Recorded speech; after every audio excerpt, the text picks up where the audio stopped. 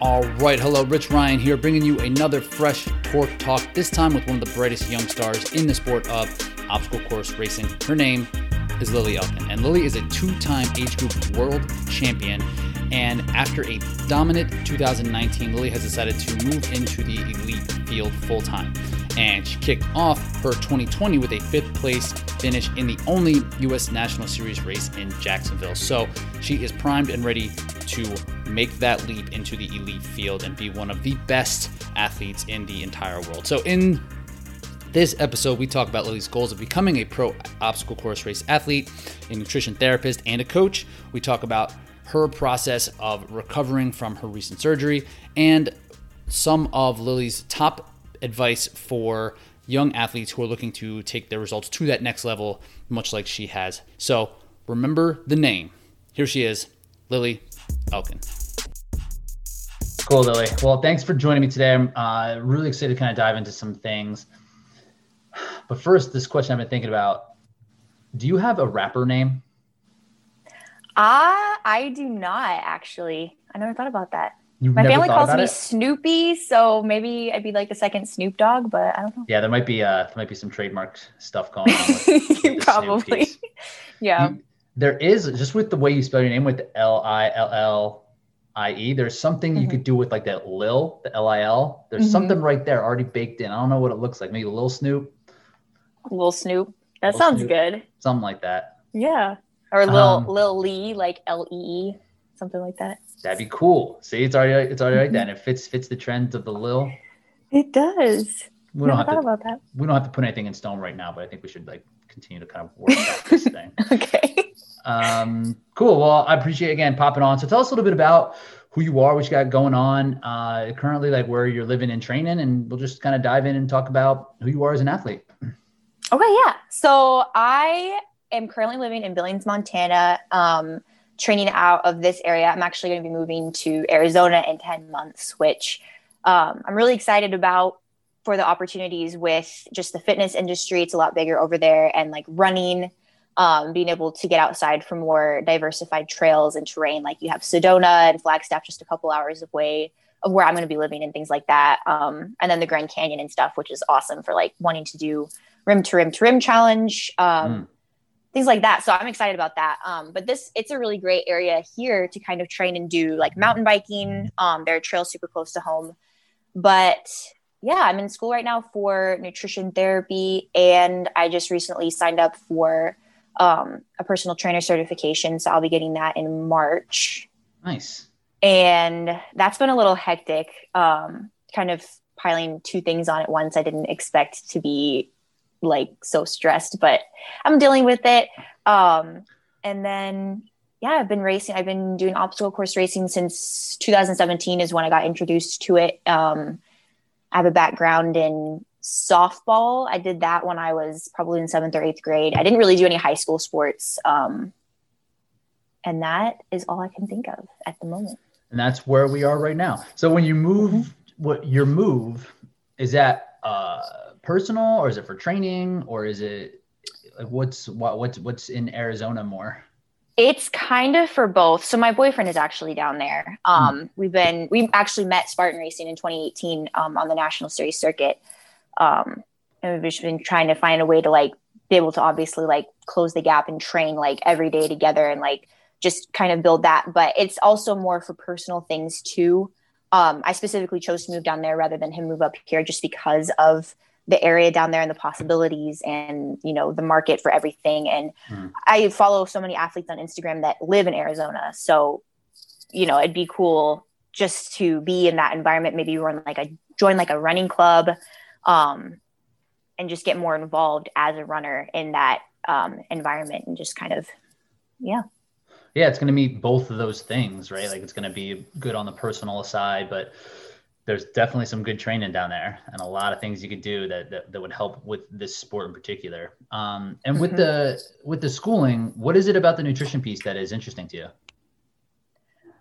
Well, I wasn't actually going to go to school. I was actually fully focused on just doing obstacle course racing for a while. And then I realized that, you know, starting out, obstacle course racing doesn't really pay the bills like 100%, unless you're like top tier, which I'm trying to get to But for the meantime, I have really just been interested in it because in 2014, when I started to really get interested in wanting to get fit outside of like sports and just wanting to feel healthy and everything, I started to kind of experiment with how different foods made me feel, and like, you know, what I ate. Like I remember running in my grandma's, like on my grandma's property one day, and I literally just ran around her yard and was trying to do like little hip repeats and stuff. And I felt like shit, honestly. Like, and that's, you know, I was eating like a bunch of fried foods and like my diet was terrible. And so I was like, you know, how can I eat better to make this aspect, like the running aspect and the getting more in shape, how can I make that feel better? So that's kind of where it started, I'd say back in 2014. And I've done so many self experiments, which I don't really recommend. Like I've gone vegan without knowing like what supplements I was supposed to take. So I got all these terrible like vitamin deficiencies. It was awful. And then I went paleo for a little bit without really knowing like the ramifications of that. Like there's drawbacks to every diet and you have to know what the give and take is. So I think after doing some of that self-experimentation and really trying to, you know, figure out what the right balance of all the nutrients was, I was like, that's kind of what led me to looking into Nutrition Therapy Institute, which is where I'm going. It's an online school based in Colorado. And they have been great. It's all science-based. It's not just like, eat this because, you know, it's fruity and good for the environment. It's not like that. It's all about how it affects your body on the cellular level.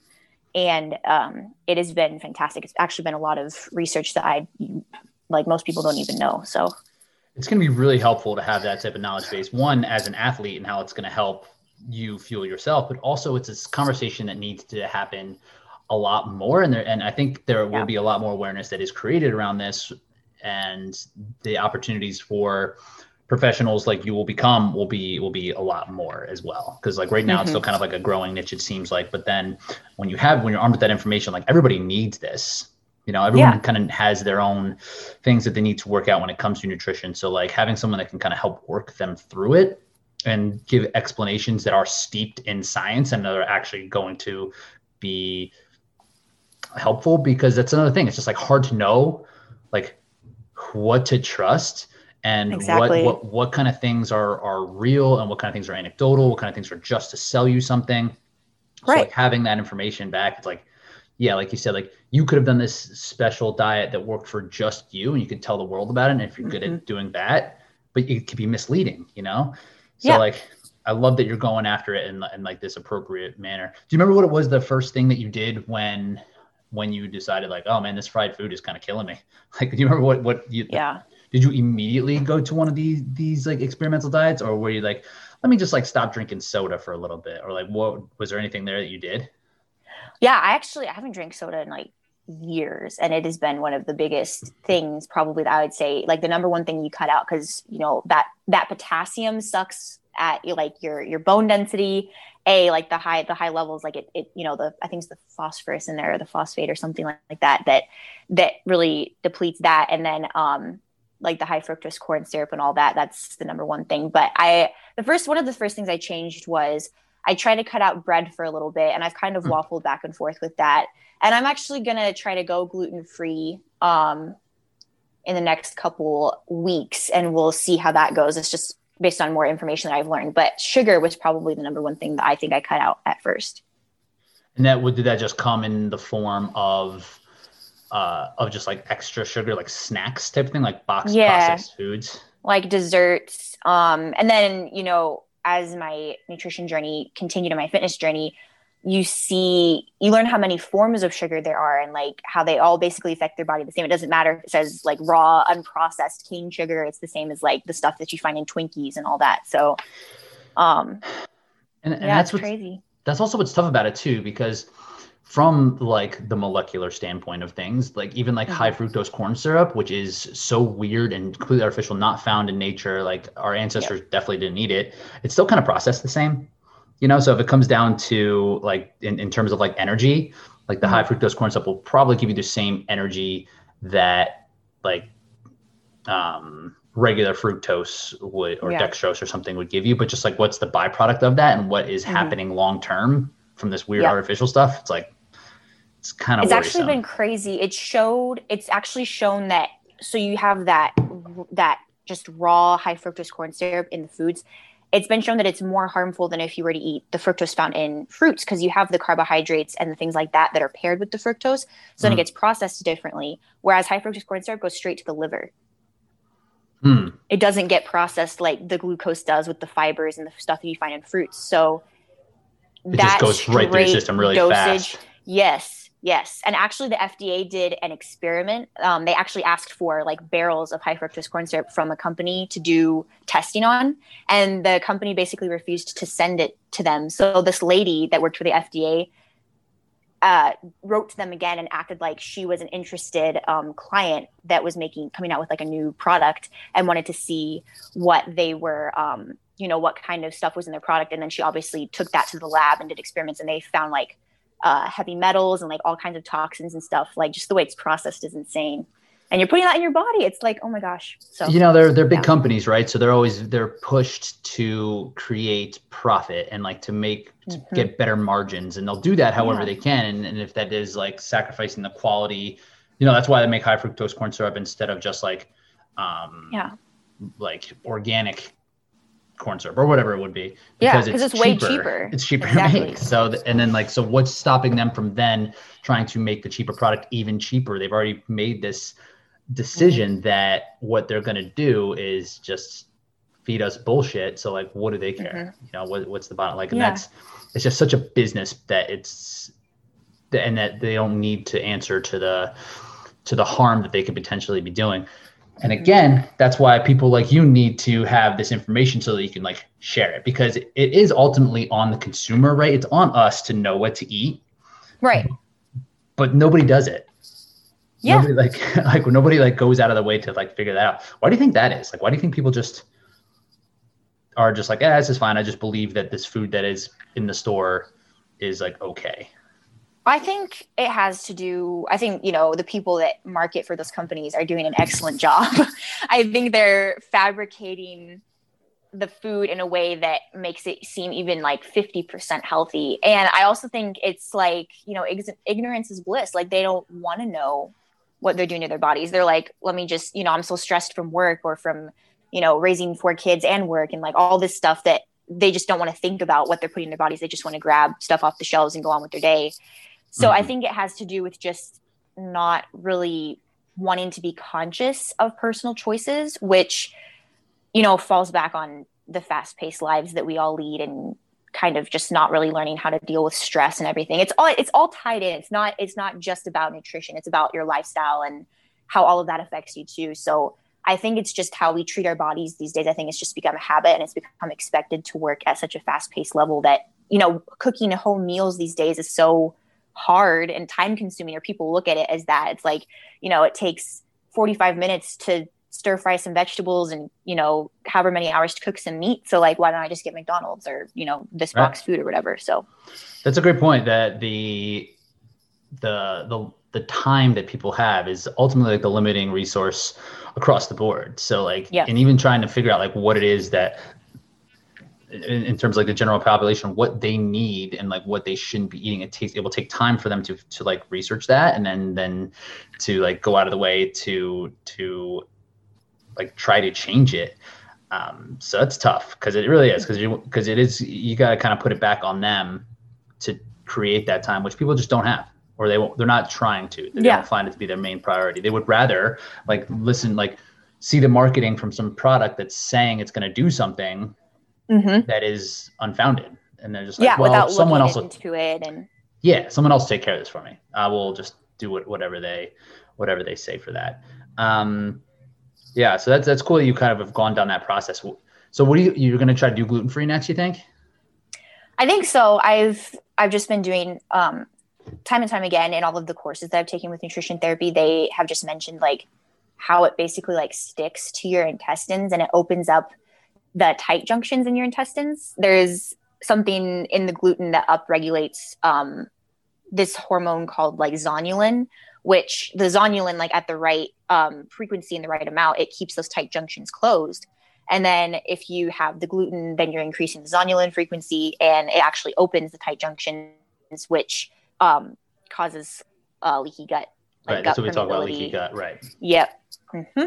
And then when the like the leaky gut, like if things are kind of getting out of place, like that's what causes the inflammation in everywhere else it could potentially be, right? Like if you're having, when people are having like knee pain and it's like, oh, well, maybe it's gluten, like it's tied back to the gut, right? Mm-hmm. Pretty much everything that I've learned about and what they're coming out with is like your gut is like your brain, and it pretty much is going to affect your mood and everything, and your health, how long you live, like your health span versus your disease span later in life. You know, it's crazy. Like probiotics are huge, like probiotic foods like sauerkraut, kefir, kimchi, all of that stuff. Kombucha, get a booch, delicious. Yep, exactly. And like we're just right on the like, we're just starting to like realize this. So like the scientific backing in terms of like what actually helps your gut health and what is harmful, it's still so early that like these studies are coming out, they're getting disproven, and then other ones are happening out, and they're just like, we just don't even quite know yet. But yeah, like, it seems like every day, like they said eggs were bad, you know, a few years ago or whatever, and now cholesterol is like the best thing for you. Like everybody's eating eggs, so people didn't know what it meant, right? Like the idea of what, when they talk about cholesterol, like what it is, what it means, people just had like the wrong misconception of like what is the difference between like the good and bad cholesterol, and like the cholesterol that you're eating in your foods doesn't necessarily lead to bad cholesterol like in your bloodstream. Right. But like, yeah, stuff like that happens all the time with like, and that's going to happen with the gut stuff. So I think it's smart to go that gluten route. Are you hoping to see anything from it? Like, are you hoping that it will, is there something that you feel is happening now that you're like, if I cut out the gluten, this will help? Yeah. Well, I just noticed like if I'm eating bread, if I'm at work or like just a pasta meal, you just feel heavy. And I actually tend to get like really bad, like afternoon, like feelings of, just dragginess. I get really bad headaches. And I just noticed that after I eat a lot of wheat, a lot of stuff with gluten in it. So I'm just going to try it out. I feel better when I eat super clean, like a lot of rice and rice noodles and things like that. And, potatoes and everything. So I'm just going to kind of see, if I'm getting less headaches or if I'm feeling, not as dragged down or heavy. And maybe I'm hoping my workouts will profit from it so that, in the afternoons, whenever I want to go on a run, I'm like, not dragging my feet out the door. It's taking 45 minutes because I'm not motivated. I want to feel more energetic and be able to get my stuff done earlier. So that's the worst. Like when you need to work out later in the day, like that happens to me. I just get tired and I just like start creating excuses to like take like 5 extra minutes. Yeah, exactly. And then it is 45 minutes. Yeah. It's like, just me. I'm gonna go put my shoes on. It's like, wait, let me just go check on this other thing really quick. So let me look this up. I forgot to Google this. Right. So yeah, if that can help with like your energy throughout the day, it'd be worth a shot. I mean, there's nothing bad that can happen from trying out these experiments. Yeah. Have you tried like the low carb thing yet? Well, that was the paleo, and that kind of messed me up because I was eating I actually gained a lot of weight. I was doing paleo, and then I switched right from paleo to vegan, and I went into obstacle course racing actually like pretty heavier because I had messed up my like digestive tract so much because I was eating just like a bunch of cruciferous vegetables, and you're not supposed to be eating those like constantly.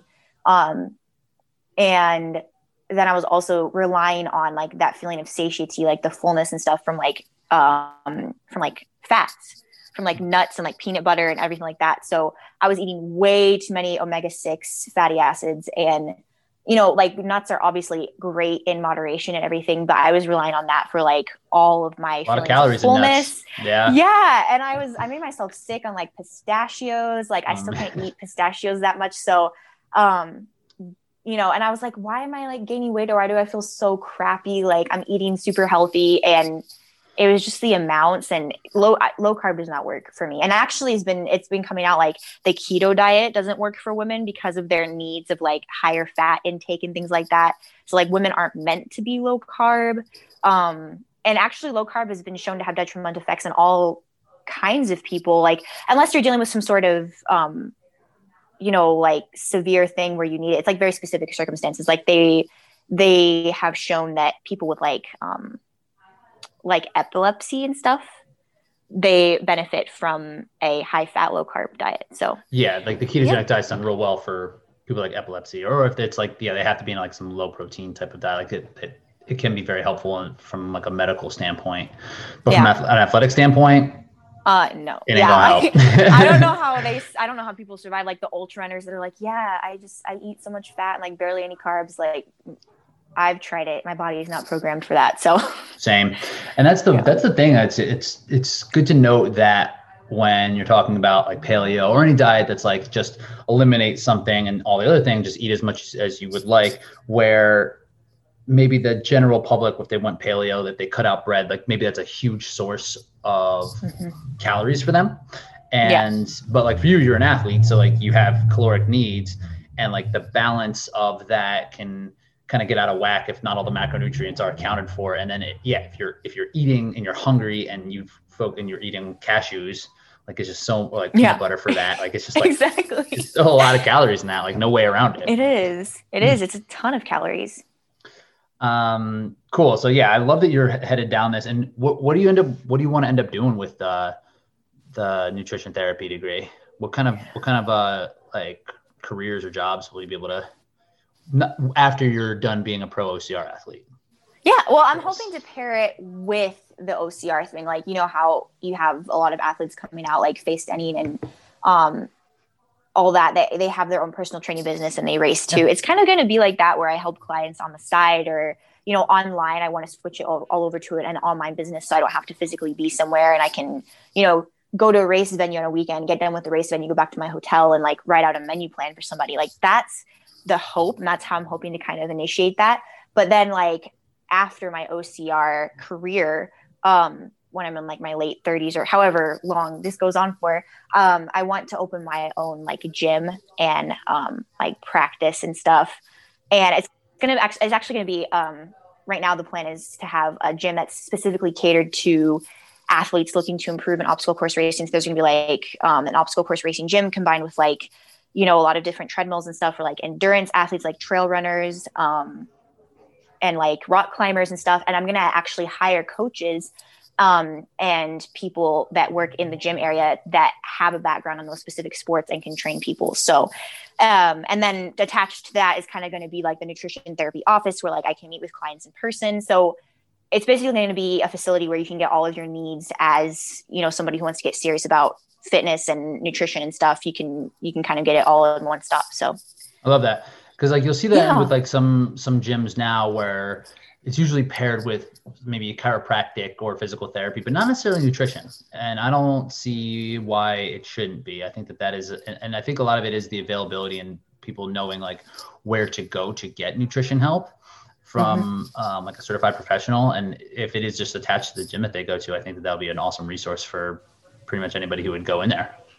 Yeah, it'd be easy, it'd be motivating, because you can just do 2 in 1. Basically, you don't have to, you know, schedule a different day. So yeah, just knock it out. So let's talk about obstacle course racing, because you had a really successful 2019 and you were competing in the age group. We haven't mentioned your age. How old are you right now? I'm going to be 21 on February 8th. Whoa, congrats. Thanks. Not really big into alcohol, but I was going to say big plans, or is that something that you care for? I might do some apple cider, like hard apple cider tasting, but I'm not really into the getting drunk life, you know, all that. So you just got to buy some cider, just buy it for somebody and just go in and buy a 6-pack of Bud or something. Just like, yeah, I'll probably do that. I really like wine. I like it for health purposes and stuff. It has that resveratrol in it. So I'll probably start getting a bottle of wine every once in a while. But other than that, no. Yeah, treat yourself. Well, so when in 2019, you were still competing in the age group categories, and you pretty much cleaned up, right? Like you won North American Championship, you won World Championship at Tahoe, pretty much smashed everyone in the U.S. National Series as well, right? Yeah, I guess you could say that way. Did you not win I'll say it that way. You don't have to say, I'll say you smashed everybody. And did you not win a race in 2019 age group? Okay. So the only 2 that I came in second in was the Ultra in August. of 2019. And that's because I ran with my boyfriend and he has some knee issues. And I like promised him I'd stay with him. So I wasn't running competitively for that. That was my first super long race. So I was just running just to do it with him and just to get it done. And then the second one, it was the West Virginia trifecta weekend. And that's actually when I injured myself that resulted in the very surgery that I'm dealing with now, surgical rehab. So I injured myself on one of the downhill segments in the Beast the day before in the Action North American Championship race. And then I got up the next morning and I raced the super in elite and I came in fourth right behind. I was going to come in third, but I failed some obstacles and Faye Morgan got the better of me. And then I raced age group directly after that. And by then, like, my ankles were swollen and I was dealing with a lot of pain. And then, like, the pain just cleared up. And so then I just took off and I made up a lot of time. So I came in second with that, which I was actually disappointed in. I was like, oh man, I could have come in first, but like, I think it was like less than a minute off behind like first place. So those weren't really, I would say, technically, yes, I did come in second, but they weren't like purposeful. Got it. You didn't show up for one specific race. And like a lot of these races, you were winning outright age group, right? You weren't just you were winning amongst every single age group, not just your age group at the time. A lot of them, I'd say, yeah, a lot of them in 2019, it was first overall in women's age group. And it got to the point where I was like so competitive. If I saw like, you know, a 35-year-old in her prime that like came ahead of me in age group, I'd be like, man, like I could have done better. So yeah. I started to get really competitive with that. And then at the beginning of 2019, I remember Sarah DeHill's mom, Tamara DeHill, she came up to me. She's like, why aren't you running elite? Like you should be running elite. This was in the national series in 2019. And I was like, you know, like, I don't know. I'm kind of just seeing where it goes right now, and just kind of how it feels. And then I kind of messed with it in June. I think I did elite both days in Monterey. And then I switched completely over after World Championships 2019. And that's when I did elite in Sacramento. So the years prior to 2019, you said you started in like 2017. So you had like maybe 2 years under your belt. How were those? And it sounds like going into 2019, you're like, all right, well, let me give this a crack. I'm gonna go after every championship here, and just see how the season goes. What were? I'm not too familiar what your seasons were like in 2017, 2018. Like, were you still winning age group, or were you at the top, or was there progress from the 2 years, or were you instantly just killing people? There was some progress. So 2017. The first race that I ever did was in May in Big Fork, and I just did open wave because I had no idea what I was getting myself into, and I straight up sucked. My miles, it was like a sprint, and it was like 25-minute miles in the mud. Like I failed so many obstacles, and but I got finished. I was like, I freaking love this. Like, let's do another one. So I trained and I did the Beast in Seattle in elite, and I came in 10th in that one. And I actually got my coin for Tahoe because it was the end of the year, and I was like, oh my gosh, let me go to Tahoe. But I thought about it. And I was like, I don't think I'm ready for that yet in elite. And then I trained for Sacramento in 2017 in November. And I also raced elite in that. And my nutrition was off that day too. I felt like crap. And I came in like 16th or something. So then I went into 2018 and I raced elite both days in February. And I didn't do 12 with that. I had some more cramping issues, some more, you know, all of that. Just trying to figure out my nutrition and everything in the mornings, the night before. And I was still like trying to lose like all that weight. So I just felt like heavy. I was kind of like holding some water weight, all that stuff. And then this is when you were paleo? I think it was around either I was vegan or coming off being vegan. And I was like still trying to level out everything. So I was still having a lot of like just feeling really dizzy and like, it was crazy trying to race and train and all of that. And then 2018 March, I did the first national series in elite. And then I think that's when I think after the finish line in elite, I talked to Robert Coble and I was like, hey man, like, you know, what can I do to improve? Like, how can I get better at this? Like, I really want to make it in this sport. And he like mentioned going to age group and just getting some experience and seeing how I dealt with that and felt. So then that's when the next race that I did in in April, the national series in Seattle, I did age group and I won both days. And then I was like, hey, like, you know, this is where I can still see what my weaknesses are, but I'm not getting completely discouraged as a new athlete. Like, you know, seeing how much ground I have to make up, like it's something challenging for me, but it's not like making me, you know, feel, it was just kind of like a confidence booster. It was nice. Yeah. Starting out in the sport as an 18-year-old. So, then I kind of just did age group throughout that whole season. I won age group 2018 in Tahoe. And then I did do elite at the end of that year in Sacramento, and I came in 5th and 2nd. That was my first elite podium. I came in 2nd behind Rose Wetzel on the sprint. So that was nice. That was really interesting. That's when I kind of started to realize that how much ground I had made up, and I'd figured out a lot of stuff. And then 2019, I went into that whole season. And I was like, okay, this is like my last year doing age group. And by, you know, the end of Tahoe 2019, like I'm going to be fully elite. And I still had a lot of issues. 2019, a lot of overtraining issues. 2018, 2019 were actually pretty like painful years for me. Just as far as overtraining and stuff, I was beating myself into the ground. I was going hard, like every single workout. I was, you know, running race pace at stuff that I shouldn't have been running race pace in. And by the end, like the middle of the season, like 2019, I was having to take like 4 or 5 days off, like once a month. And I felt like I had a cold every month.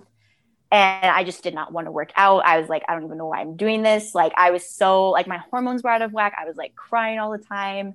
It was crazy. And I realize now that it was all because I was overtraining and just not getting enough sleep. Like everything was out of whack. I think it was just, I don't even know how I survived that season or ended up coming in elite both days in Sacramento in November, because I beat myself up, man. I should not have been in that position. So do you think that was kind of why going into 2019 that you decided to go age group? Is that just because your 2018 seemed pretty solid still, right? Like you won Tahoe, you got an elite podium, but like going in 2019, we're just not feeling good, and you just like weren't feeling confident in like your like ability to train and feel okay. And like, was it like, tell me about that. Like, what was the decision to hold back and do 2019 in age group? There was a lot. Like I had to think about it a lot. I was, by the end of 2018, I was obviously aware that I had gained a lot of experience and a lot of ground in the sport. And I was kind of questioning, you know, what I should do. But then I recorded all of my times in 2018, and I compared those to the top 5 or 10 women in the national series and stuff. And I realized I still had a lot of ground, you know, to cover. And I kind of talked to my parents, and it was more of like we don't want you to get discouraged kind of thing again. Like, you know, like to feel on top one year in 2018, just to, you know, be back to where I was like end of 2017, like again.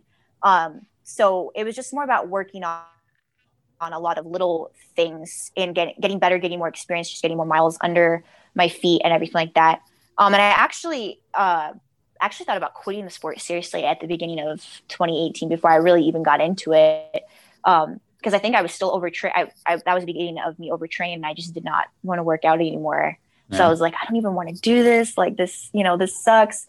And then I stuck with it, and I figured out some stuff, and I'm glad that I stuck with it. And all the way through 2019, even though, you know, I was doing stuff I should not have been doing, like literally trying to run 8 or 10 miles at like as fast as I could. Like my long easy days were not easy. It was crazy. And I had no idea. I had no idea about heart rate zones. You know, I didn't have that running background growing up with track coaches or anything. So I didn't know how important it was, and, you know, why heart rate zones and why easy days were structured the way they were. So overall, it was just gaining more knowledge and experience. And that's why I stuck with age group 2019.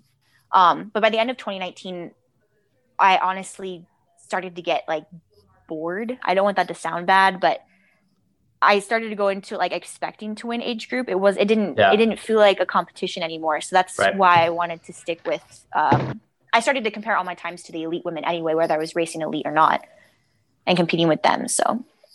And yeah, like you can do time to time comparison, but like when you're in a race, it's gonna be different if you're there. So you could even like, because I looked at that too. You would have been like top 15 at West Virginia and like top 15 at Tahoe too in elite last year, right? I think you would have got 13th in Tahoe and like 15th in West Virginia, just based off of your times. That's running, expecting to win.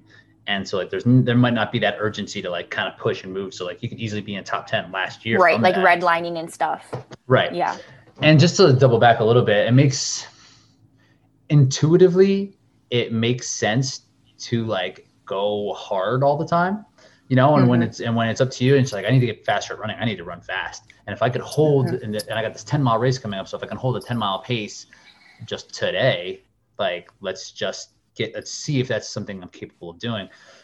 So it's not surprising that you did find yourself in that place where it's like, oh my God, I've gone too hard. Yeah. How did you realize that was the case? Like, when did you kind of take a step back? Like, did you just start talking to people, or like, when were you like, oh, I'm just going crazy all the time. I'm just like crushing every workout. Well, one of my the people in the gym that I ran with, he kind of looked at me working out. I was doing like the circuit workout with burpees and sandbag running and stuff like that, getting ready for Sacramento. And I came in one morning after Tahoe, in October, like trying to get ready for the last race of the season. And he just looked at me. He was like, dude, he's like, go home, man. Like, what are you doing? He's like, you look exhausted. You don't look like you're enjoying this. Like, I can see the pain on your face, like how much you're struggling with this. He's like, you know, it's kind of a cliche term, but he was like, this is a marathon, like not a sprint. You're not trying to crush yourself in every workout. Like, you've got to take your time, and change takes time. And then my first coach that owned that gym at the beginning of 2020, when we were getting ready for Jacksonville, he was baffled that I hadn't been using heart rate zones or anything. He was like, do you not understand what kind of gains you could be making if you actually focused on like your pace and taking that seriously, and like easy days? And, you know, like he was probably the first person that opened my eyes to how sport is so much more than just pushing yourself, and like the aspects of like the scientific, you know, side of it, and how it is all science-based. Like, you can't just go out and be like, oh, I'm gonna, you know, just kind of wing it this week and see what the results are and expect to go into this competition feeling 100%. Like, it has to be structured days with like, you know, purposeful intensities and everything. So, and that's kind of, I was still pretty stubborn. Like, I'm still kind of dealing with trying to pace myself, just because I obviously didn't get that much experience last year getting a feel for what an easy pace is. But that's kind of like, I'd say end of 2019, beginning of 2020 is when I really realized, like, I cannot be doing this. Like, you know, athletes shouldn't feel like they don't want to work out constantly. So Yeah, it's a tough lesson to learn from that perspective. But like you said, in like the mentorship that you had didn't really come into your life until you had already done 2 years of like maybe less than purposeful workouts, right? Yeah, exactly. And the success that you've even seen, like getting podiums in elite, like doing well to the point where like you are able to compete at the highest level, cleaning up age group for the most part off of training like too hard. Like, that to me is a really good sign going forward, right? Like, you've learned these lessons, and now it's a matter of like figuring out how to put a little bit more of that structure behind that and actually getting those gains. Because you were probably just like leveled out, just like, and not really, obviously not getting the rest, but so therefore not really getting the gains. You're probably just like riding like this red line at the top and just until it kind of broke off. So it's really promising for the future.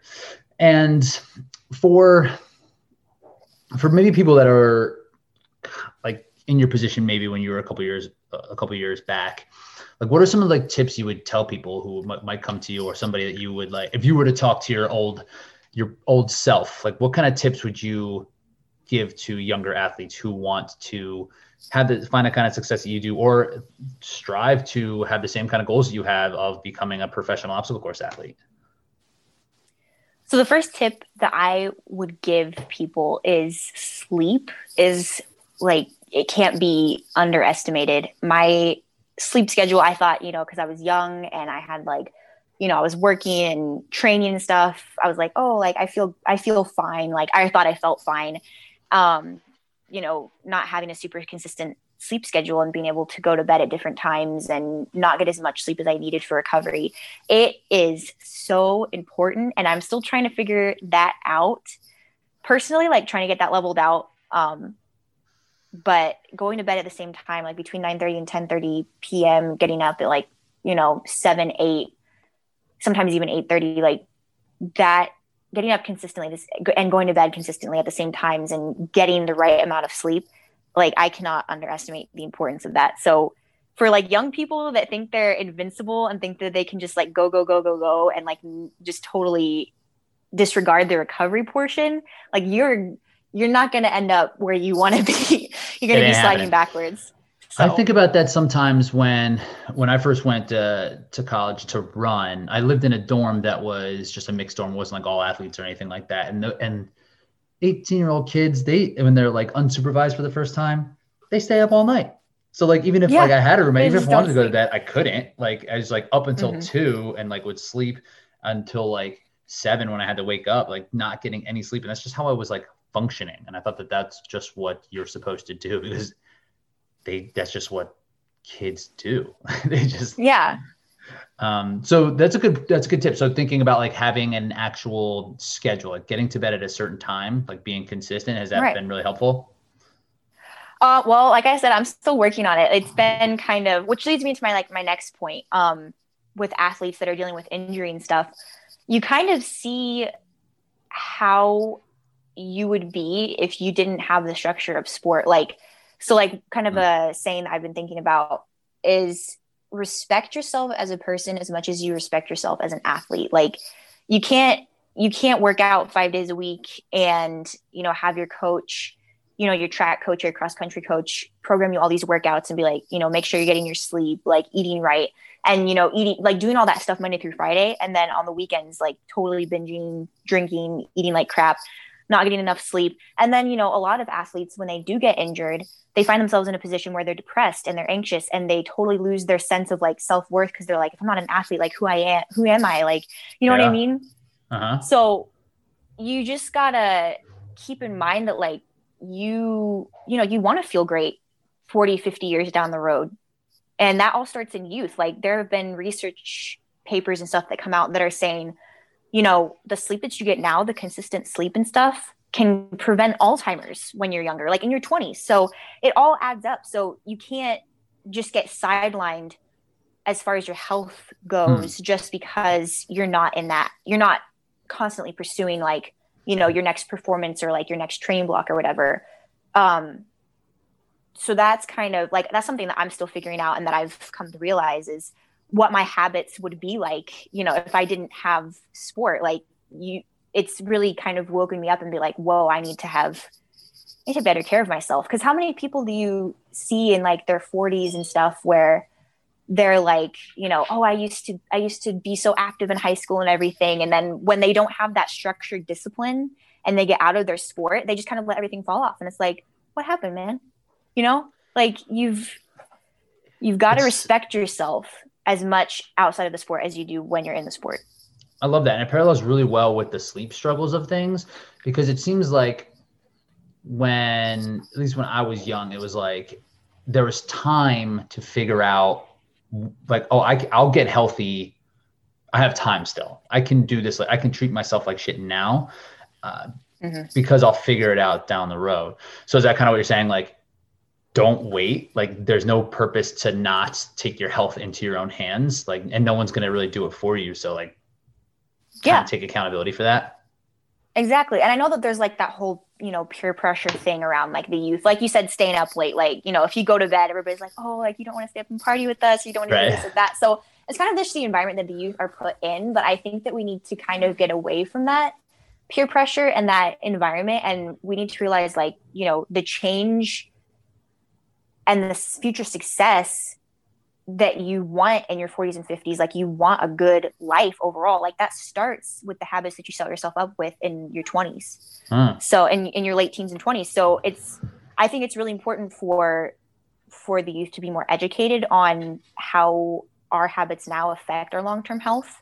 And we just really need to be like more aware of how we're treating our bodies. Like, you know, do fun stuff, like have a cheat meal every once in a while, you know, have a drink here or there, but don't totally let yourself fall off or, you know, have bad habits just because you think you're invincible and you're young. So that's just right. That's my perspective. And I think that's really important. I love that. And yeah, like you mentioned, like on the weekend, like doing well Monday through Friday. And I think everybody deals with this, but then letting it slide on the weekends. It's like, this is still your health. Like your health is still your health, no matter what day of the week it is. So like, yeah. And it's not going to serve you well. If you have athletic goals, like it's not going to serve you well on the weekends either. So just taking accountability for that. And you've kind of been going through this journey a little bit yourself now, like in terms of the habits of things. Yeah, it's really hard for me to break habits, which is a good and bad thing, because the good habits that I set up, like when I am in training mode and like I am, you know, on my diet for the season and stuff, it's great and I can hold myself accountable. But then at the same time, on the other side of that coin is like, if I like get in this rut or I get in, it's really hard for me to like pull myself out. It's almost like, you know, an addiction, like being on my phone when I should be going to bed and things like that. So that's personally what I'm working on right now, is really getting everything straightened out and being disciplined in all aspects of my life, not just the sport side of it and working out because I know I need to. It's like every single aspect is what I'm kind of trying to figure out for myself and working on. That's kind of my goal for 2021, is really getting myself in a good place, both mentally and physically, where I'm disciplined in all aspects. So I like that. Yeah. And it's something that I'm with you on that. It's like the moderation of things. It's never been my strong suit. So it's either like all in on the things that are really good or all in on the things that are really bad. And then it's like hard to like move in either direction out of it because I'm just like so much over the top on one side or the other. Cool. Exactly. Anything else for any other pieces that you would like to share, like kind of like what the journey you're going through, or other things that you feel might be overlooked by some of these younger athletes? I think patience is a really, really big thing. And that kind of goes back to, you know, the overtraining aspect and wanting to like push every workout and expecting results like the next week.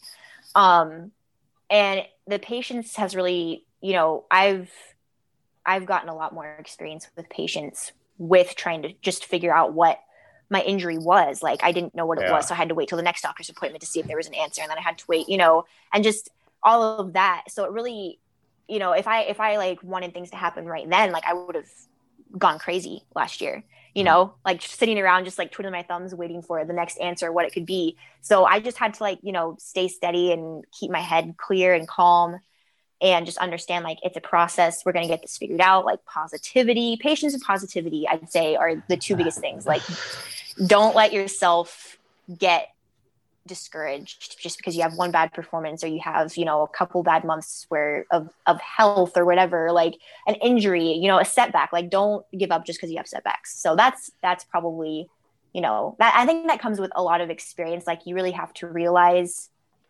that through a lot of personal experience, but you know, it's something that you can't learn too early. So, and that's what's hard, right? Like for people who might not have that many experiences just because they have not had the opportunities because they have been alive that long.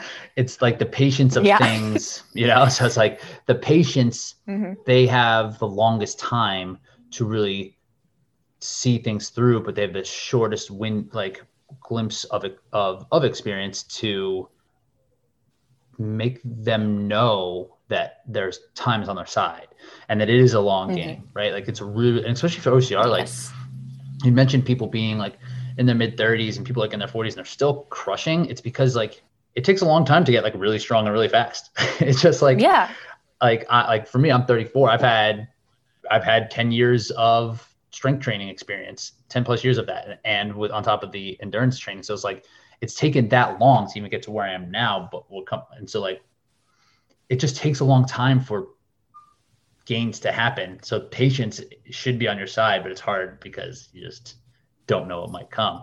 So that's really insightful. Yeah. I really like that. And like you mentioned something about the discouragement of things, and I think that that's a good topic to kind of cover, because you are going through a tough part in any athlete's life is coming back through injury. And you've had how long was it then? It was like August until like February, or no, August until when did you get your surgery? It was August of 2019 until December 1st is when I got my surgery. And like mid-November is when we figured out the answer, like, oh yeah, you need surgery. This is what's going on for sure. So that was September, that was like 15 months. Before we figured out. Right. And like you still were racing and still running hard. And I'm sure there were things that were a bummer. So how did you kind of keep, and you're kind of in this recovery phase where you found, and since we've started working closer together, you seem to have had a really solid attitude on this. And this is not an easy thing to go through. So how did you help your mindset in terms of like not being discouraged through a 15-month long injury that ultimately led to a surgery? Well, I have a really good support group around me. I think that's one of the most important things, is just having people that encourage you and are like, we'll get this figured out. It's okay. Like, just do what you can. And I had mountain biking and stuff, so I still was able to train somewhat and stay active. And, I did a 50-mile day on my mountain bike and stuff. So I set like little goals for myself and just kind of focused on what I could, instead of just being like, oh, well, like if I can't run, like I'm not going to do anything. So I still tried to focus on my strength and, just do what I could and know that there was an answer. Like I know a lot of athletes like Nicole Miracle had like foot surgery in the past, and, look where she's at now and stuff like that. So just kind of the knowledge of like other athletes that have gone through similar things too, and they've come out on the other side even better, or like, just as good as they were before. I think that has been a huge motivator, because, it's kind of scary going into surgery. Like you hear the word surgery and it's like, oh my gosh, because how many people do you hear about that they get surgery and it doesn't go well, or, like they slide backwards and things like that. And, but everything seems to be going great now. Like the surgeon that I've been working with, and the physical therapist, they said everything's looking great. They cleared me to start little bouts of running. So I'm really hopeful for the end of 2021, moving into 2022, that I'm back to, 100% being able to move forward with my career. So yeah, is that something you kind of see? Yeah, we're getting there, right? And is that something you kind of kept in mind? Yes. Is like when it's time to kind of continue to like that it is going to get better? Was it easy to think that, or were there times where it felt almost like hopeless? There were times, honestly, where I was really discouraged, and like obviously being, in quarantine alone in your room with your thoughts didn't help. Right. This past year, like I wasn't able to go out and like, work as much as I wanted to. And then I actually got coronavirus last year, which wasn't fun. So then I was quarantined again, like still not knowing answers. And I had to go to the emergency room a few weeks before that for like, being dehydrated and like a kidney infection. So it was a lot of health issues on top of the fact that I didn't know what was going on with my ankle and like I couldn't run. So I honestly got like almost borderline like depressed probably parts of 2020. Like it was like an ebb and flow, like, oh, I feel positive about this, it's getting better. And then it would go back down. And then it was just kind of so, but a lot of like, I created a vision board recently. And I think that, envisioning success within yourself and like having those goals pinned up constantly, I think that's a really important thing that we all overlook, is like, it's easy to push your goals and your dreams and stuff into the back of your mind. Cause like we were talking about earlier, life just gets so busy and things, you get so stressed out and you don't realize what the end goal is. So having that vision board to be able to look at and envisioning success and being like, I'm going to come out on the other side of this. Okay. Like I know I'm going to run again. And I know that I'm going to have that feeling of the start line and of like training and running and all that stuff. It's going to come again. So just being really positive. And I think self-talk, talking to yourself and having those visions, those little, segments that you just imagine and like that feeling again, like that is huge. Those are good lessons too, because that'll help carry those translate into training, right? Like if you can have these positive goals or like have visions of what you want to accomplish for a season, or having the positive self-talk, like that's just going to help every aspect. So, I mean, it sucks that you had to kind of go through what you're going through in terms to kind of come out with this, but it's going to definitely be helpful to kind of call on these skills that you're learning while you're not able to train. Cool. So yeah, I'm real excited to see how you progress through this, and I'm sure you'll be back and ready to rock it. And in terms of OCR, when you're on the course, like what is like a specialty of yours? Because we haven't mentioned you did do the elite wave at the U.S. National Series in Jacksonville in 2020, and you got fifth. Yes. Right.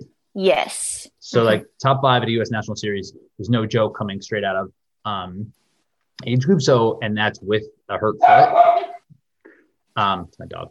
And that's and you had that hurt foot as well. So what do you do well in OCR? Like, what is it like? Do you have like, what's your best attribute for obstacle course racing? I think a lot of it is more of the like weight aspects. Like I'm really good at the tire flip. It's always been really just easy for me. And I know a lot of females struggle with that. Like, getting down and getting under it, like squatting and getting it up. I've had really powerful legs just from softball, I think. So like being able to get down and do that has been great, and just move on to the next obstacle, as well as like the bucket carry and like the sandbag carry. That's where in Jacksonville, 2020, I passed a lot of people. Like I kept my 5th place lead after I passed Ashley Heller on the bucket carry towards the end. And then I made a lot of ground in the sandbag carry at the beginning of that race too. So just like being able to deal with weight, in addition, like on my frame, just like, and running with it's just always been super easy for me. Like obviously, it's super painful still, but I just am able to push myself with that. I really need to work on like more upper body, like pulling myself up. Like I have a really hard time with the box, and like rigs and things like that. And I'm still trying to deal with how to pace myself on climbing mountains and things like that. But I do think that there are definitely some obstacles in Spartan racing, especially, that play to my strength. So I'm actually trying to look at like branching out and do more like maybe Savage races and like the OCR brand, like OCR World Championships eventually, and just doing even more just trail running races, just to get more experience. But Spartan racing has definitely been a good starting point for me to kind of get into the sport and see what my strengths and weaknesses are. Do you like the carries? Do you like them because of enjoyment, or do you like them just because you're good at them? I like them just because I'm good at them. I know that I can make a lot of ground if I really push myself, because I know a lot of people do struggle with those carries. I hate it just as much as the next person. I come around a corner in a race and I see the buckets. I'm like, oh shit, like here we go. Like, let's just get this over with. But it's definitely something that I know is a strong suit of mine. And if it's at, it depends on where it's at in the race. If it's at a good point in the race where I can make a lot of ground towards the end of a race, then that sets me up for being in a good position at the end of it. Like when I put the bucket down and I take off, there might be somebody that's, 30 seconds behind me because they couldn't get up the hill. And so that's something that I'm hoping to maintain, that, I want to move forward, like keeping, that power in my legs and stuff. Did you train carries specifically, or is it something that you are just like, you feel like you're powerful and you're able to move weight on your frame just naturally, or was that something you kind of really put work into? I worked a lot with incorporating like sandbag carries and stuff like that into my training in 2019. Like with circuit training, things like that. I do like, burpees, and, then I do maybe some like rig work, and then I go straight to like a sandbag. So I'd kind of almost do like a mock OCR thing like once a week. where I would like fatigue myself, and then I would just get used to like carrying the sandbag or a bucket. There was, when I first started training in 2017, I was just doing the recommended workouts on SpartanRace.com, and they were crazy back then. I know they've updated a lot of them, but there would be like workouts where it'd be like run for 3 hours and then do 300 burpees or whatever. And I did that, and it was like, go out and find a rock and do like squats with the rock and like put it down and then carry it, or like fill up a bucket with gravel and like carry, you know. So I think just the training that I've done has helped a lot. But then I also think just the way that I'm built naturally, like I'm a little bit, you know, I'm not slender or anything. Like I have a bit, you know, stockier build. So I think it's just a combination of both, just my natural build and yeah. What do you like most about training then? About training specifically for OCR? I really like running. I really miss it. I love running. Yeah. I think that's my favorite thing. Like, there's a road outside of my neighborhood where 2019, to get ready for so many races, I would just run in the evenings and like, you know, chase the sunset. I had like a little 6-mile route that I would do. And it was like my favorite thing about training. I loved it. So bring it back. We're bringing it back. Yes. Coming. Yes. Hopefully it's coming very soon. So when you look at goals for the year, let's just speak to like, because what is your goal for this year? Like in your specific circumstance of like just coming post surgery, like what would be a successful year for 2021 for you? I think just being able to consistently train without pain, like longer distances. You know, by the end of 2021, I'm hoping to be able to run 13, 15, 17 miles without, you know, like with ease. Like I really want to improve my endurance and my performance and my pace and just get more into the technical side of it and work more on like my heart rate, and staying in those zones and just getting really more experience as an athlete, kind of getting ready to come out on the other side of all of this, just more prepared so I can really crush the 2022 season. And my mom and I were kind of talking about it this morning before our appointments. It's like, should I have weekends like where I do a super and then get up and do a sprint?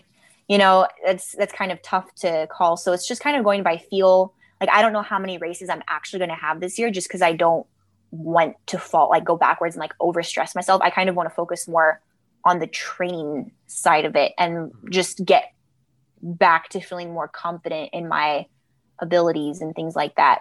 So, you know, by the end of this year, hopefully I can do like the Seattle Trifecta weekend and Sacramento, just confidently be able to go into that and do elite in that. So I'd say that's my goal, is just feeling overall confidence again in my ankle, because I haven't felt that in a while. So, right. Like, yeah, if you feel, that would be huge if you can come out of this rehab piece and just be like, I'm good to go. Let's train. Yeah. And again, that's comes back to the patience piece, taking your own advice, just not pushing, not worrying about it. There's no type of quantified goal here. There's not like a top finish at Tahoe on your mind or whatever. It looks like it's just like getting back, trusting the process, getting back to it, and then just being ready to train when you're ready. That's when things will kind of take off. So I love that. Mm-hmm. Cool. All right, Lily. Well, I appreciate you popping on. We'll kind of wrap it up. I want to keep you all day, but I do appreciate you popping on. It's great getting to chat with you a little bit more. Where can people find you and follow your journey? So I'm on Instagram primarily. That's pretty much where I post everything and work out of. And my Instagram handle is Lily Elkin _Spartan OCR. And Lily is spelled Lillie, and then Elkin ELKIN. And that's all like one word. Lily. Lil. Lily, yeah. Lily. My rapper name. Cool. Yeah. And we'll be making sure that we're sharing the story on Torque's page. So of course, give that a follow. We'll throw all the links in the show notes here. So, and we'll have to have you follow up, because we'll continue to see how things are kind of progressing throughout this, because you're going to have some valuable lessons to share with everybody down the road as things kind of progress. So we'll be hearing a lot more from you. Oh, awesome. Thank you for Cool. having me, Rich. All right, sweet. Well, we're signing off. We will talk to you guys soon.